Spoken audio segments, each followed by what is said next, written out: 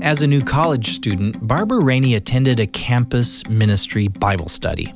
But when the leader had everyone share, she found they were using terms she didn't quite understand. He asked everyone in the room to go around and tell just very briefly their testimony. And he started with Pam, who was sitting next to me, and he went away from me around the circle so that I was last. Well, I started listening to these kids talking about knowing Christ, and I started getting so nervous because I had no idea first of all, he said testimony, and I'm going, what does that mean? And then I started listening to them, and I'm going, what am I going to say? I have no idea what to say. I mean, I just got more and more panicked and more anxious. Today we'll hear what happened when it came to Barbara's turn and how the Spirit of God was already at work in her life.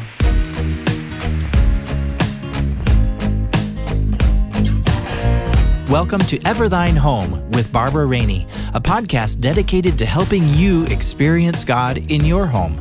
Thanks for listening.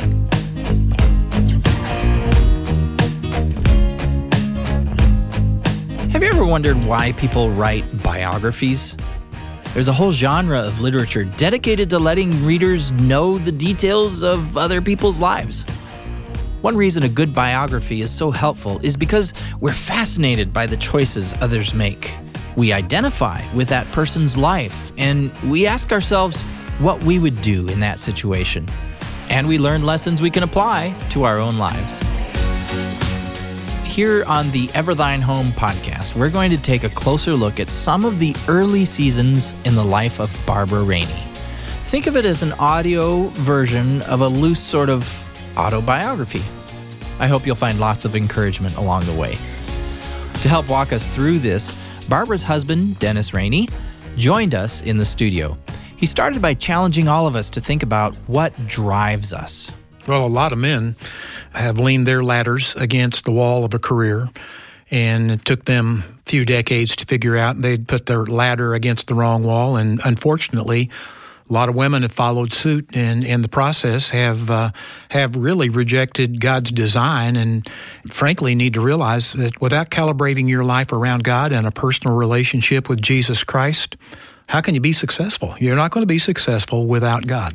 If you leave God out and you pursue a career, whether male or female, and you seek fulfillment through the drumbeat of the culture and the world, which they'll tell you, sacrifice your marriage, your family, your faith, all that to achieve stardom in your work and to get the cash benefits of the reward, which are real and substantial, then if you're not careful, you're going to avoid the main issue of your soul. And we are made in the image of God. In the words of Jesus, what does it profit a man, and we might add, or a woman, if he or she gains the whole world and loses or forfeits himself or herself? Well, in looking at Barbara's early years today, we want to help younger women think through their lives carefully and make choices that are best for the long haul. I think young women today need to hear from women who are a couple of laps ahead of them in the seasons of life, and I'm pleased to introduce you to one, my wife, Barbara. And last night I was interviewing a young lady who is going to go to work for Barbara, and I told her as one of the benefits of her job, I said, I just want to tell you something. You get a chance to work with and for a truly quality woman. And I didn't intend to get emotional about it, but I looked at her and it kind of, just for a second, we kind of reflected on it later on last night at home. And it was like, but truthfully, these are days when if you're a young lady, you need to be relating to a woman who's got her priorities right, who's figured it out, not perfectly, but who's hammering out life according to God's design. And if you're a parent, you want these kind of experiences for your daughters as they grow up as well. I think most parents want to see their sons and daughters begin to think outwardly, to have a vision for how they can reach out and make a difference in the lives of others. Barbara said that for her, That started happening in her preteen years. It was probably around my 11th or 12th birthday. The church that we belonged to, that I grew up in, had a confirmation class for kids when they were about 12, 7th grade, somewhere in there. And I went through the confirmation class, and most of it just went right over my head. But interestingly, there is something about the Spirit of God when He has a call on your life. And I just sensed through that class that God had something for me in my life. I could have never expressed it in words at the time, but I just sensed that there was something really deep and meaningful about this God I was learning about in the confirmation class. And I remember after that, not all the time, but occasionally through the next few years that followed, I remember praying that God would lead me to the right person to marry, the right thing to do with my life. And at the time, I don't think I really knew God, but I was aware of Him, and I believed that He existed, and I knew that He was real, and I wanted what He had. And I couldn't have told you what any of this was about, because I really didn't know God. I didn't know the Bible. We didn't read the Bible in my home growing up. We didn't even pray before meals. But everyone believed in God. And of course, I came to find out later on that there was a lot more to it than just believing He existed. But nonetheless, I do believe that because I had this sense of God, the reality of God, and I had this sense of who He was, I look back on it now, and I'm confident that God was orchestrating my life, and He was leading me in certain ways. For instance, one of the things that was most painful to me in my junior high and high school years was that I was not in the popular crowd, and I desperately wanted to be in the popular crowd. I wanted to be liked. I wanted to be appreciated. I wanted people to want to be with me, and I always was on the outside. I never could crack that group. And it was so fascinating. About 20 years later, I remember thinking about that one day and just kind of wondering about it. And all of a sudden I thought, I think God kept me out of that group. Had I been in that group, who knows what I would have gotten into? Who knows what I would have been tempted to do? And just looking back on it, I was so grateful to God that He kept me from what I wanted. What I wanted probably would have led me down a lot of bad paths, because it was the late 60s, and some of those kids that I admired could have been doing drugs. I have no idea what they were doing. But because I wasn't a part of that crowd, I was spared from some of that. And I'm grateful that God gave me the hardship of being lonely and feeling rejected and feeling isolated and unwanted, because it was a gift for me. During her high school years, Barbara's hopes and plans for the future were just kind of vague ideas. I mean, I thought about getting married someday and having a family, because that was sort of the default mode for all women in that generation. And I wanted to do that, and that was fine. But I didn't really dream of much. Now, I did hope to go to interior design school, and I tried that road, and that door got slammed in my face. But if you had sat down at the table and talked to me about God, I would have listened. I was one of those kids who would have responded if someone had explained to me what this was all about. I just didn't know how to find it. I think what Barbara's pointing out is that there's more going on in our children's lives and in young people that they relate to than we realize. Sometimes I think we're a little bashful, reticent as parents to engage in these discussions because we conclude that silence would denote a lack of interest. But here she's describing that God was at work in her heart, and she would have listened if people would have talked to her. And I think parents, this is where they need to be intentional, purposeful, and engaging in conversations. And again, not using it as a soapbox to preach all the time, but using questions to ask them what they're thinking about. In this culture, the world does have a plan for our kids, and it is promoting that plan around career, around self-fulfillment, and around a life without God. It's not going to introduce your child to a purposeful, meaningful life as designed by the Lord God Almighty. And it's why we, as parents, grandparents, need to be purposeful, intentional about engaging our kids in meaningful conversations. Not all the time, again, but just keep stepping in there, keep asking, regardless of whether they show interest or not. and just continuing the process around spiritual matters. It's our responsibility as parents. And it would have been a great question for me to have thought about. And had someone asked me that, I would have gone home and thought about that long and hard, even if I didn't answer at the time. But I would have thought about it. And I think a parent needs to realize that it's okay if your child is dreaming about becoming a movie producer, an artist, perhaps some kind of endeavor that does involve a career. God has got a purpose and a plan for every child's life, and the point is to engage your child and just make sure they're getting their marching orders from God. And don't be afraid to ask them if they've ever thought about marriage and having a family. You might be surprised at the conversation that follows.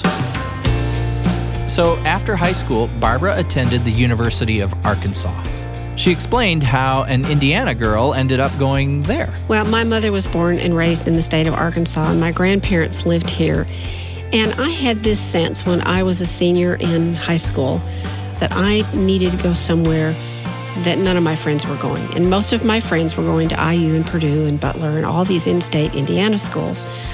And I applied and I was accepted to those schools, but I just had this sense that I needed to go somewhere else and kind of start all over. Because if I roomed with those same girls that I had gone to school with, they would see me the same way. They would expect the same things of me. And I knew in my heart that I couldn't kind of break out of my shell.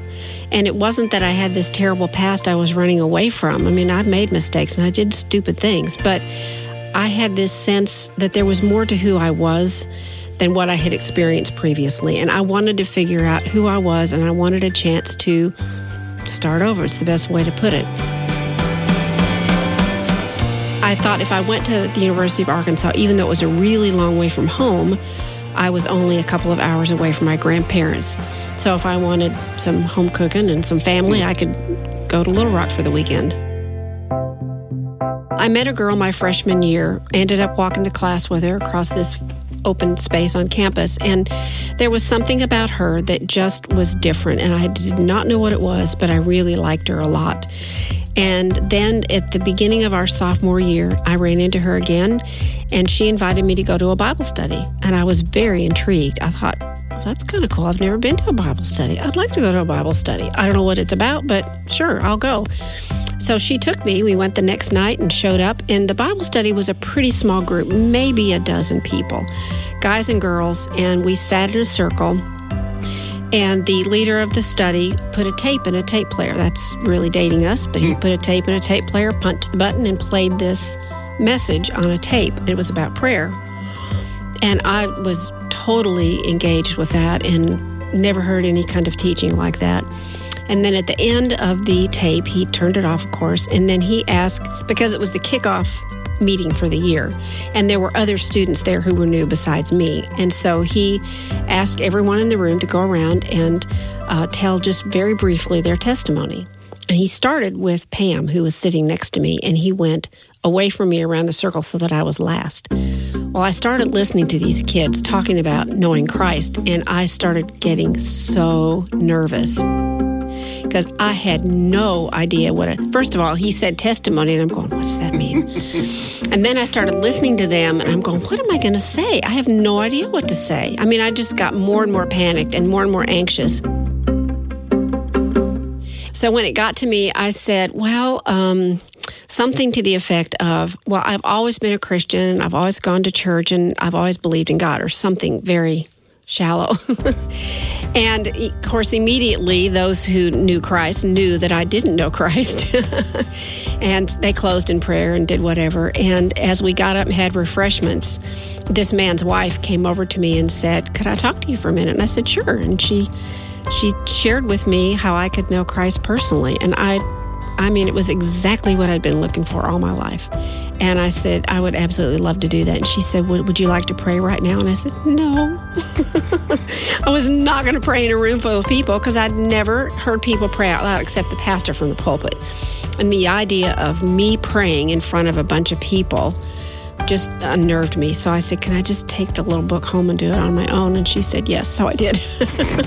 Barbara went back to her dorm and read through that booklet called The 4 Spiritual Laws, produced by an organization then known as Campus Crusade for Christ. I got home and read through the whole thing again because I wanted to make sure I was doing this right. I wanted to do it right. After her prayer, she didn't hear angelic choirs or even feel different. And I was kind of disappointed because I thought something was supposed to happen. But I knew I'd done it. And, within days, I started sensing things that were different, seeing things that were different. I remember Dennis talking about when he was a student, how he would walk across campus and he'd notice the leaves falling from the tree and say, wow, God did that, And it was that kind of a thing where all of a sudden I was aware of God at work, and I was seeing things from a spiritual perspective, and I hadn't before. It's more than going from black and white to Technicolor. I mean, it's like you move to a whole new level of seeing, where you identify with the blind man who met Jesus. Once I was blind, but now I see. And all of a sudden, your eyes can see life as God designed it, both for you to live life and have your life honor Him, but also, ultimately, how the God of the universe can take you as a woman or as a man and begin to use you in other people's lives. Dennis explains that this supernatural granting of spiritual vision is something that can happen in your life too, no matter your age or season of life. Whether male or female, if you miss Christ, you've missed life. It's that simple. You're never going to find life as God designed it if you don't make a personal commitment to Jesus Christ as your Lord, your Master, and your Savior, as one who died on the cross for your sins to make you right before God and to be your mediator to God and to bring you into a right relationship with Him. And that's what happened to Barbara. She made a commitment to Christ. She didn't even really understand all that much of what she was doing, but God takes us where we are in our primitive steps of faith and our lack of knowing the right words to pray and how to pray it, and He meets with us. And He's right here today with this listener who's listening right now, who's identifying with what Barbara's saying, going, I think I went to church and I'm not sure I know God either.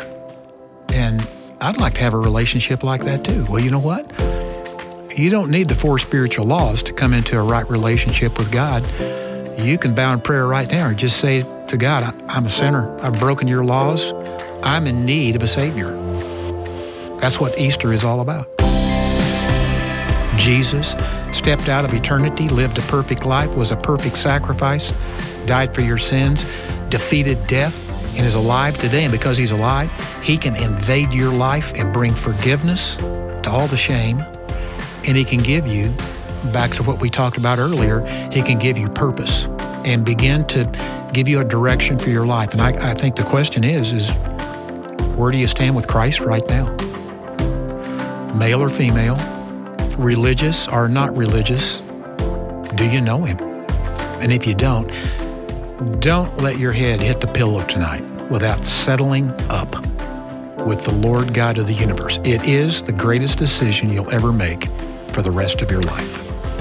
Placing your entire trust in Jesus Christ truly is the beginning of a completely new life. That's what Dennis and Barbara Rainey have been talking about today. If you're just understanding this for the first time, that's really exciting. Would you let Barbara know by heading over to everthynehome.com and clicking on the Contact tab? You can leave a short message there. And be sure to get plugged into a Christ-centered church where you can grow spiritually.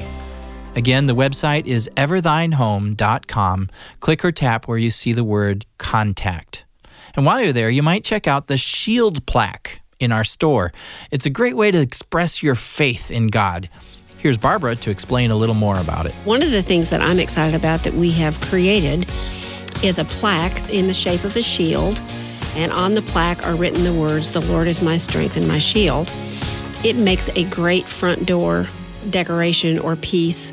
I tied a burlap ribbon on mine and hung it on our front door, and it works great. And so, when you think, gosh, what could I put on my front door that would be welcoming and friendly and warm?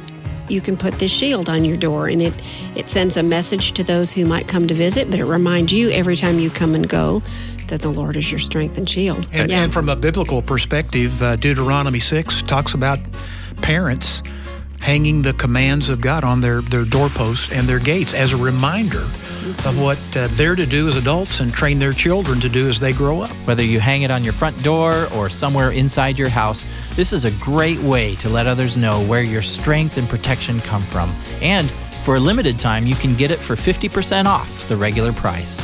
You'll find it in our store at everthynehome.com. Thanks for listening today.